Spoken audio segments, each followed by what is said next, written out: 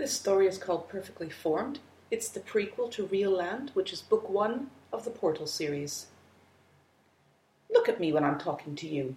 His mum's voice hit him like a pointy finger digging into his back. Craig wheeled around to face her and crossed his arms. You're only 12, Craig. His mum glared at him before turning her eyes towards his dad. Brad? His dad fidgeted in his easy chair, harumphed, and said, You'll be with me and the rest of the crew, Mary. His tone of voice wavered between asking and telling. Craig sighed. This wasn't going as well as he had hoped. He had known his mum wouldn't be pleased when he said he wanted to join his dad on the expedition to the geographic North Pole. But the age card was the last weapon he had expected her to use. He had no argument prepared for that one. He'd have to be absent from school. The academy won't like that. His mum squared her shoulders. Craig cringed. First the age card, and now the school clause. His mum was fighting dirty. He shuddered to think of what excuse she might use next. I'll talk to the head. Explain the learning Craig will gain from this trip, his dad offered. You've a whole lifetime ahead of you to do things like this. What's the rush? She demanded of Craig. Craig tried to distract her slightly. Mum, all I'm doing is watching Dad at work. Lewis Pugh swam there in 2007. He couldn't hide the admiration from his voice. I hope you don't have any plans to try a stunt like that, Craig. His mother's voice trembled. She patted the arm of the settee beside her. Craig edged into position beside her warily. What if she went mad?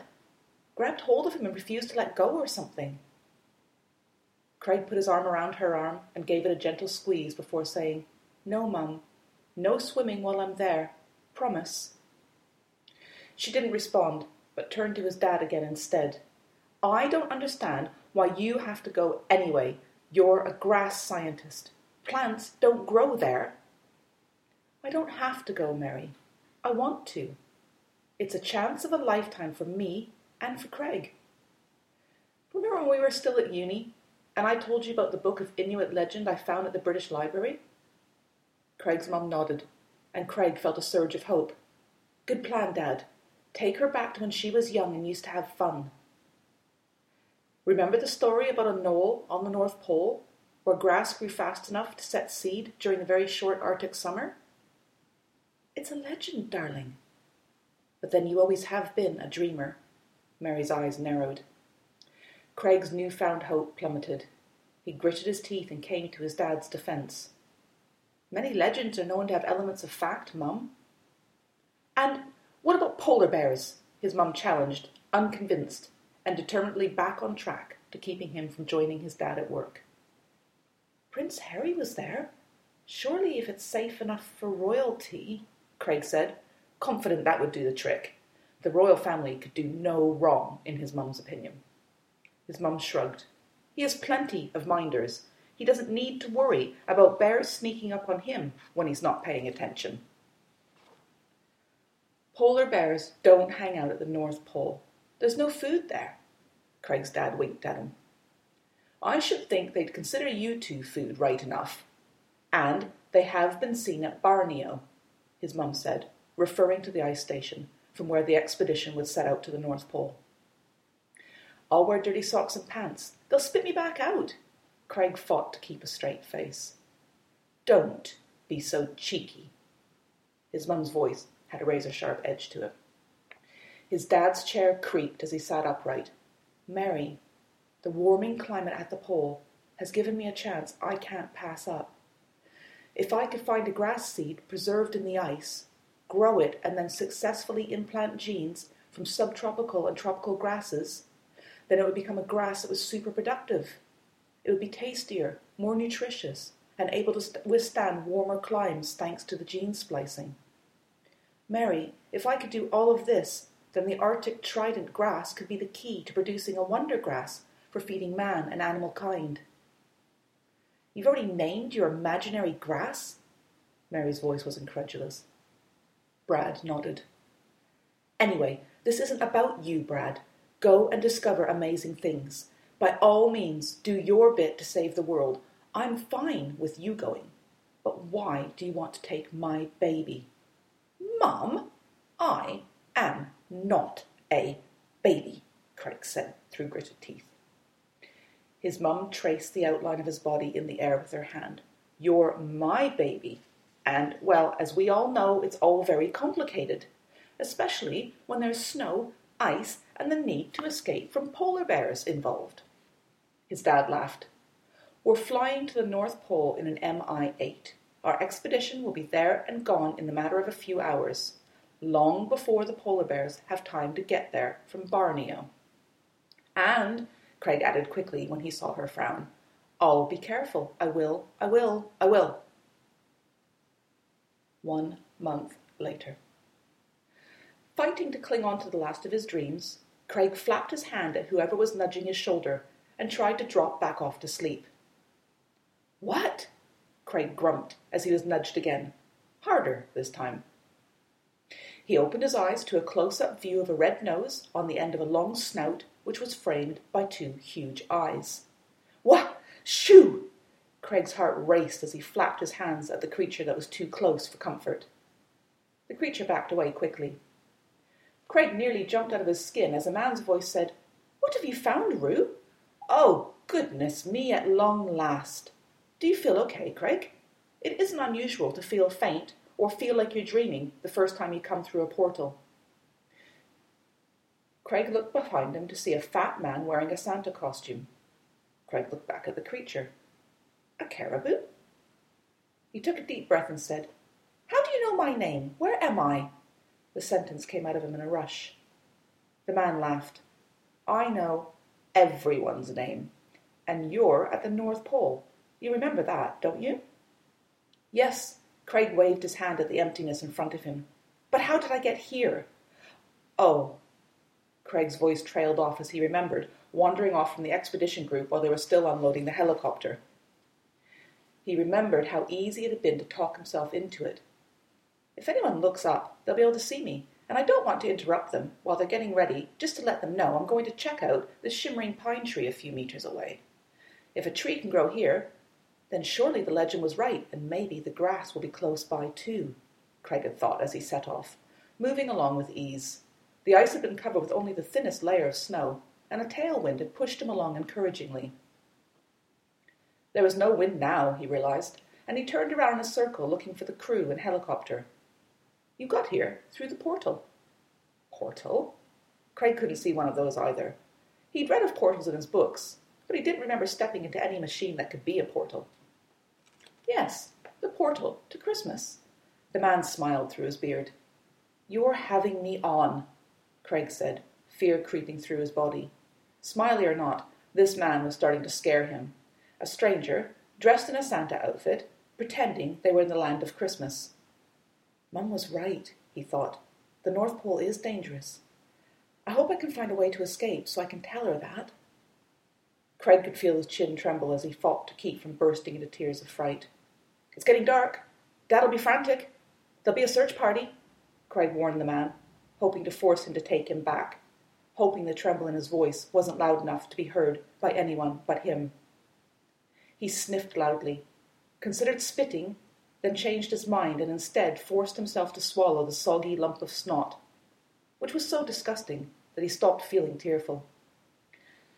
Don't worry, what you're seeing is a time slip. You haven't been gone more than a second or two on the other side of the portal. What are you going to do to me? Please don't do anything. Please let me go back. I'm not going to hurt you, I promise you. I just want to talk to you and give you something special. Craig stared at him, then shook his head. His eyes felt huge with fright. I'm so sorry you feel frightened. I expected to meet you when you were younger, when you still believed in me. The man's voice was sad now. You expected to... Craig started to speak, then stopped, confusion making his thoughts race in hundreds of different directions. The man took a deep breath. Look, Craig, I'm Santa, okay? The real deal. And even though you believed your mates when they told you I wasn't real, I am. Craig nodded carefully. Best to humor him, he thought. Keep him sweet until I can find a way to escape. I can see you don't believe what I'm saying, that you're scared, and rightly so, because I'm a stranger in a Santa suit. The man sighed.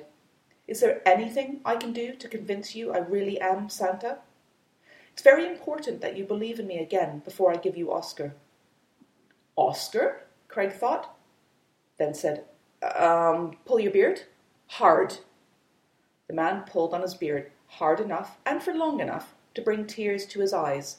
Then he looked a question at Craig. Craig shrugged. That was a bad choice. Any man can grow a beard and dress in a Santa costume. Rue snorted, flung his head up and down, and pawed at the ice with his hoof. Craig was sure he could see a glint in the creature's eyes. Was he laughing? A laugh bubbled up inside of him, and he smiled, and he said, How about elves, then? Got any of those in your workshop? The man laughed. Yes, of course. There would be no toys without them. I don't suppose you'll come with me to the workshop? Craig shook his head. In that case, I'll be right back with a few elves. Will that be enough to convince you I'm telling the truth? Probably, but I'm not going anywhere with you. That isn't necessary. You will be able to come back here whenever you like, once you believe. So someday when you're older, I hope you'll join us for supper at least. I promise not to put you to work in the toy shop, unless you want to. Ho, ho, ho, ho, ho. He touched a finger to the door made of ice that Craig hadn't noticed before. By the time Craig had blinked, the man was almost all the way through the ice door. A moment later, he was gone. Craig moved over to the door and poked it with his own finger. Frustrated that it didn't do anything when he touched it, Craig pounded it with the side of his fist. He went all the way around the door just to prove to himself that he wasn't imagining that there was no wall on either side of the door. Tears welled in his eyes, and he turned his back on the random door in disgust. Rue trotted over to him and laid his head over Craig's shoulder. This time, instead of shouting with fright, Craig smoothed the hairs on Rue's head and scratched him behind the ears. Craig turned to look closely at Rue's peculiar red nose. A caribou, with a red nose named Rue. I wonder if it really is possible. Are you Rudolph? He asked before he could stop himself. This place is messing with my mind, he thought, then stared astonished as Rue lifted his head, looked at him, and nodded before placing his head back on Craig's shoulder. Craig sensed rather than heard people behind him. Heart-pounding, he whirled himself around and then backed away from the hundreds of tiny people that were assembled on either side of Santa. Seems a lot of elves wanted to meet you in person. You're a bit of a celebrity to them. I am? Craig managed to force out while his mind tried to deal with the sight before him. The elves all seemed to nod at once.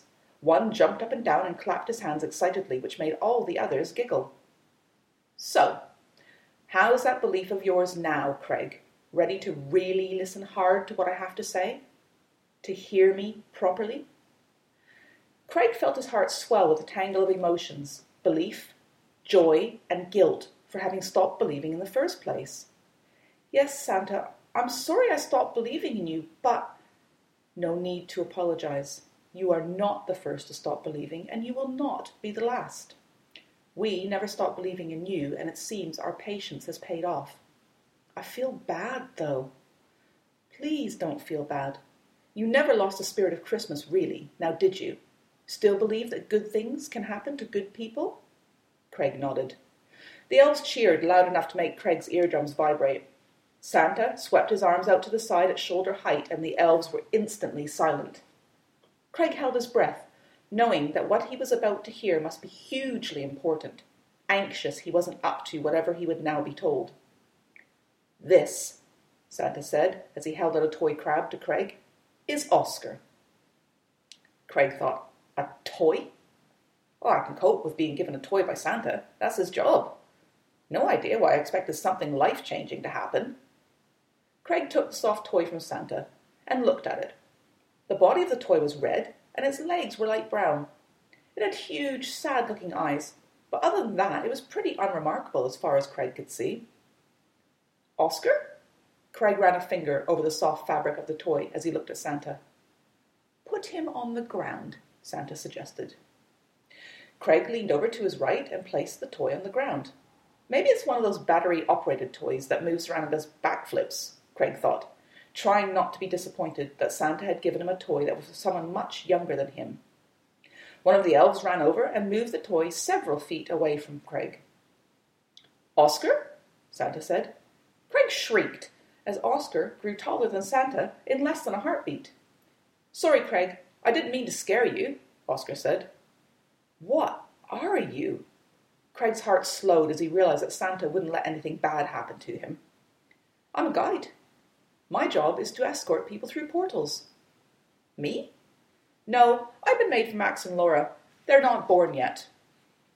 "No, they're not," Santa said. "And Craig, I need you to keep Oscar until Max is born. You'll be an adult by then, and you'll live on the same street as his family. You will need to pop Oscar through the letterbox quite soon after Max is born. I'll remind you closer to the time, but until then, you bring Oscar with you every time you come back to visit us. There will be a portal by your Christmas tree each year." I'd love to do this for you, but my parents won't even let me have pets, so I don't think I'll get away with keeping Oscar," Craig apologized. "I'll shrink back, Craig. I'm only this size once we're through portals," Oscar reassured him, and to prove his point, he shrunk back to small toy size.